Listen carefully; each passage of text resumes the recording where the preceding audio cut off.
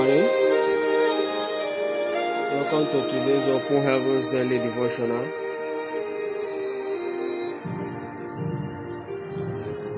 Today, Monday, 25th of May, 2020, the theme of our Open Heavens this morning is enemies of Christian pilgrims. Enemies of Christian pilgrims. Our memory verse is taken from Hebrews 12 verse 1. Hebrews 12 verse 1. Wherefore, seeing we also are compassed about with so great a cloud of witnesses, let us lay aside every weight and the sin which doth easily beset us, and let us run with patience the race that is set before us. I'll take it again. Our memory verse is taken from Hebrews 12 verse 1. Wherefore, see we also are compassed about with so great a cloud of witnesses. Let us lay aside every weight and the sin which doth easily beset us, and let us run with patience the race that is set before us. Hebrews 12:1. Our text is taken from 1 John 3, from 4 to 10. Whosoever committed sin transgressed also the law, for sin is a transgression of the law. And you know that he was manifested to take away sins, and in him is no sin. Whosoever abideth in him sinneth not. Whosoever sinneth hath not seen him, neither known him. Little children, let no man deceive you. He that doeth righteousness is righteous, even as he is righteous. He that committed sin is of the devil, for the devil sinned from the beginning. For this purpose the Son of Man was manifested, that he might destroy the works of the devil. Whosoever is born of God doth not commit sin, for his seed remaineth in him, and he cannot sin, because he is born of God. In this the children of God are manifest, and the children of the devil. Whosoever doeth not righteousness is not of God, neither he that loveth not his brother. The message. God wants his children to be aware of the several roadblocks on their journey to the promised land. Chief among these is the devil. He puts obstacles in your path so we can reject the ways of the Lord. 1 Peter chapter 5 from verse 7 to 9. He uses sin as a weapon of destruction, knowing fully well that no unclean thing shall enter into the kingdom of God. Revelation chapter 21 verse 27. In our journey to heaven, you already know that we are pilgrims here on earth. Our time here on earth is limited. It's just a minute fraction of the whole life we're going to spend in eternity. Just a minute. That's why it's considered a journey. So, the devil understands this, and all he does is, he said the devil cometh not. I think John 10:10. He said the devil cometh not. The enemy now. He said the thief cometh not, but to steal, to kill, and to destroy. There's nothing else that will make him come, unless he's coming to kill, to steal, and to destroy. So these are the only three agendas the devil has. And so what does he do? He puts sin to steal away your attention, to make sure you are no longer focused on this path. He puts sin as an obstacle in our way, in our journey to heaven. In the end, to destroy our life. Seeing this obvious stress to the success of our pilgrimage, God always provides an escape route for us. 1 Corinthians chapter 10 verse 13. That 1 Corinthians 10:13 was one of our most common memory verse, that there's no temptation that has taken you that is uncommon to man, but God will through the temptation make a way of escape. So God only makes way of escape for his children. In today's Bible reading, John describes sin as a transgression of the law. It is definitely not a Christian virtue. As a matter of fact, sinners belong to the devil because he has been sinning from the beginning. 1 John 3:8. So, John describes the devil describes sin as a transgression of the law. And we definitely know that sin is not a Christian virtue. It's not supposed to be seen among Christians. If you analyze the scripture very well, he went further to say that he that is born of God does not commit sin.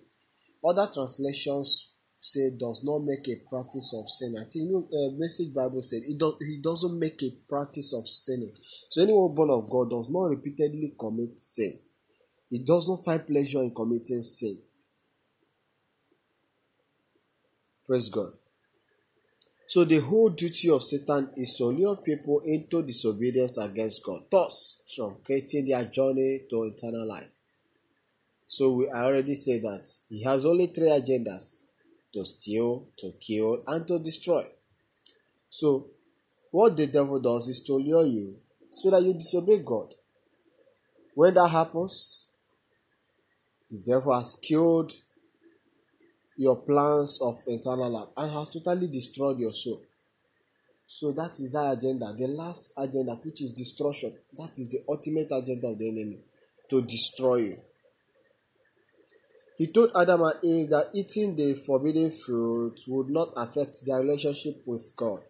Eventually, they were sent from the blissful Garden of Eden, Genesis 3. Today, he has introduced this concept of non-essentials to the Christian faith. For instance, the devil convinces people that a sip of alcohol once in a while does not matter, and that premarital sex is not bad as long as the couple would eventually marry each other without regard of Hebrews 13 verse 4. So, the devil is a master planner of this game. He has been doing this thing for many years. For many years, the devil has been in this game. You can't really beat the devil in his own game. For you to think that you outsmart the devil in the game of deception is to be foolish. So the devil has brought subtleness. He has brought subtlety into the Christianity. So he has brought some things, mild way of making people, luring people away. I always tell, my pastor will always say that the devil will not come and present sin to you the way it is. You know that you will not fall for it. But you present it pleasing. He will make it presentable to you. Someone cannot come and present something bad to you and want you to accept it. So what the devil does, he makes it pleasing. He coasts it. Uses other languages. Just like I mentioned before, that he calls it having fun. So you can have fun as far as you are planning to marry the person. That is nothing wrong in doing it. When that Hebrews 13 verse 4 says, marriage is honorable, bed undefiled. That the bed should not be defiled before marriage. But yet, he wants you to keep committing fornication. He knows that eventually will offend God. So all he's doing is to create enmity between you and God. So you also see that he comes to tell you that taking alcohol, after all, he said take a little wine for your stomach. He just try to tell you that taking alcohol is not bad. Just once a while. Now, when people talk about this alcohol and all those things, I don't get. I tell you at what extent do you take, and you say you have not taken excess? Someone will tell you as far as you don't take it excess. So what is excess? What could be excess for you?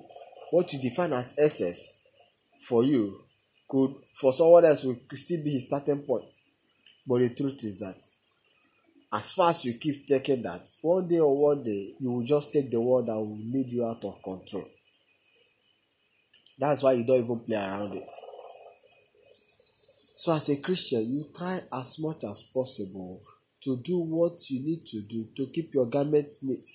I think it was a man He was on first class, and wine was served him in the first class now. The first class prayer, the story of a man who was on flying first class now.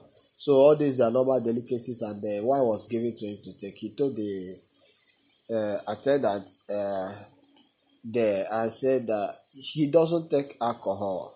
People said there's nothing wrong in taking alcohol. Try to cajole him into taking alcohol.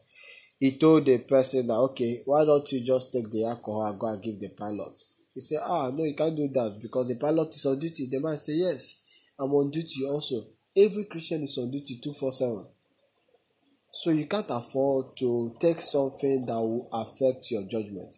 If a police officer will not be allowed to take alcohol during work, why will you tell me that there's nothing wrong in taking it?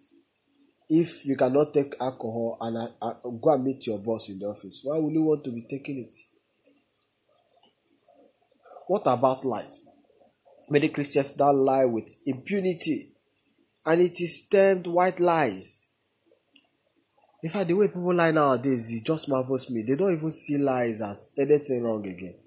People lie with so much impunity. They just are so confident about the lie. And they lie as if it's their right to lie. As if lying is no longer wrong. These are very little forces that destroy the vine of faith. This is a timely warning for Christian pilgrims to guard against seemingly insignificant habits that can exclude one from the hope of eternal life. God is warning us this morning that we should try to avoid those habits, those attitudes, those lifestyles that can truncate our journey to this eternal life. And I pray God will help our hearts in the mighty name of Jesus. Amen. Our action point: examine your life for socially acceptable behaviors that are not Christ-like. They could deny you of eternal life ultimately. Do away with them all immediately. Those lifestyles, socially acceptable lifestyle. The Bible said all things are lawful for you, but all things profited not. All things are not expedient. All things edifieth not. So check those things that doesn't edify you. But though they are lawful, the law is good, it's normal, it's not wrong in the law, in the eyes of the law. But check it from the light of the God's word and see whether these things will truncate your journey to eternal life. And try and deny yourself on those things. That's why our memory verse said that we should lay aside every weight or sin that does easily beset us. So find those things and lay them aside. Let's bow our heart as we talk to God and say, Father, have mercy on me. For any way I have done things that will make me not to make it to eternal life. Those ways I've engaged in lifestyles that will not let me see you in glory. Father, please have mercy. I ask for grace to lay aside everything that will affect my relationship with you. To lay aside every lifestyle, everything that does not give glory to you. In the mighty name of Jesus. For Jesus' most wonderful name we are praying. Amen. God bless you. Thank you for listening and do have a great day.